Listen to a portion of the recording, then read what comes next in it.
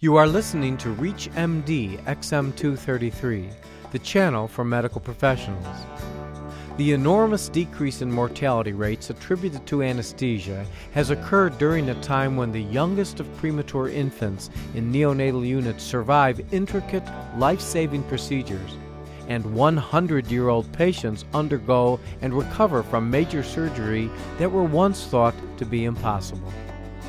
Welcome to the Clinicians Roundtable.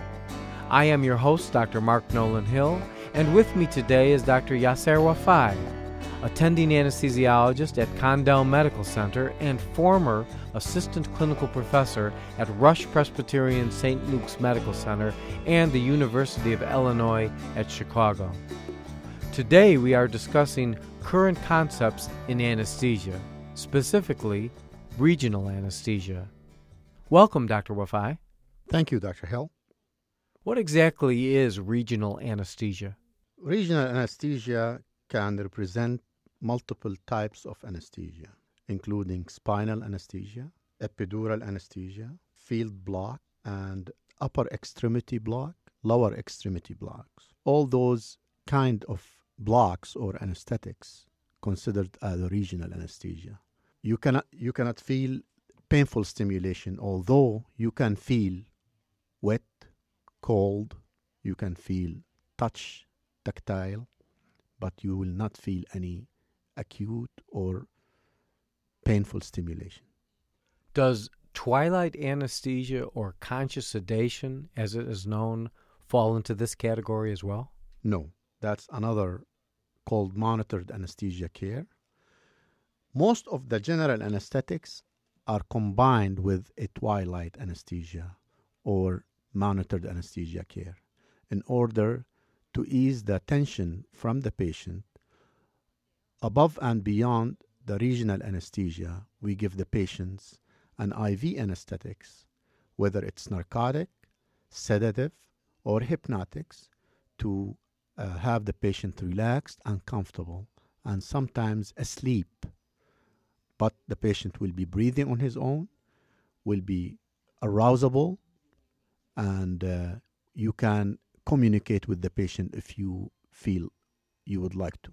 Dr. Wafai, what is the difference between a spinal anesthetic and an epidural anesthetic?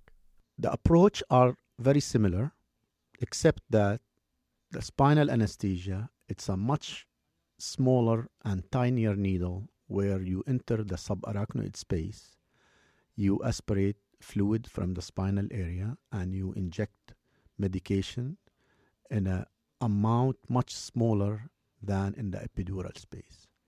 The epidural space is about 3 to 5 millimeter space.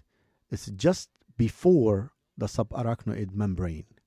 So it is the division between spinal and epidural is that subarachnoid membrane. So you don't get any fluid, cerebral spinal fluid.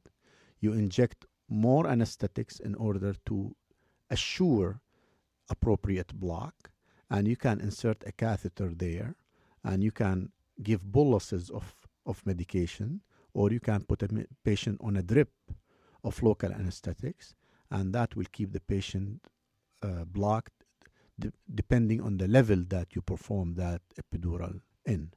When do you choose a spinal versus an epidural anesthetic? Epidural anesthetics, one of the indication of it, if you want to use the pain benefit or the pain blocking benefit post-operatively, or when you have a procedure that it is longer than 4 hours, because both of them, they depend on local anesthetics, and the longest local anesthetics in the market right now is about 4 to 5 hours at the most. So if you inject Marcaine, chlorprocaine into the spinal area or subarachnoid area, you will have a numbness and block for about 4 to 5 hours at the most. Usually it's 2 to 4 hours. But if you use epidural anesthesia, you can use it for 12 hours, 24 hours, 2 days. It depends. Do these patients still have to be NPO for a certain number of hours before these anesthetics? the rules are the same. And the reason why is if the patient has any problem from his surgery or her surgery, or that epidural or spinal failed, you always have the option to go under general anesthesia. And when you want to go under general anesthesia, you don't want to put the patient at risk of aspiration and regurgitation. So that's why we do apply the same standards of general anesthesia on the patients of regional anesthesia. If you have just joined us, you're listening to ReachMD XM233, the channel for medical professionals. I'm your host, Dr. Mark Nolan Hill, and we are speaking with Dr. Yasser Wafai, anesthesiologist and assistant clinical professor at Rush Presbyterian St. Luke's Medical Center and the University of Illinois at Chicago. We are speaking about current concepts in anesthesia, specifically regional anesthesia. What exactly is a spinal headache, and is it common after a spinal anesthetic? Spinal headache is a uncommon phenomenon after spinal anesthesia, and it happens mostly in young patients who are active and in female more than male. And it is a result of the hole that you introduce in the subarachnoid membrane, and that hole will cause a leak of cerebrospinal fluid, and that leak of the cerebrospinal fluid cause a stretch of the meninges in the head, and that will cause the pain. That stretch causes the pain, and usually the pain is frontal, and it is orthostatic pain, meaning that when you lie supine, you lie in the bed flat, the pain will go away, and as soon as you start standing up, you will have the pain coming back. So it's frontal, it's retroorbital, and sometimes it's occipital. And there is a tension on the neck most of the time. So it's characteristic, and the patient will complain about it about 12 hours after the spinal anesthesia. It is rare, and it is seen in the patients who are mobilized immediately after surgery. So if the patient had a C-section and the patient stayed in bed for a couple of days, you don't see it that often.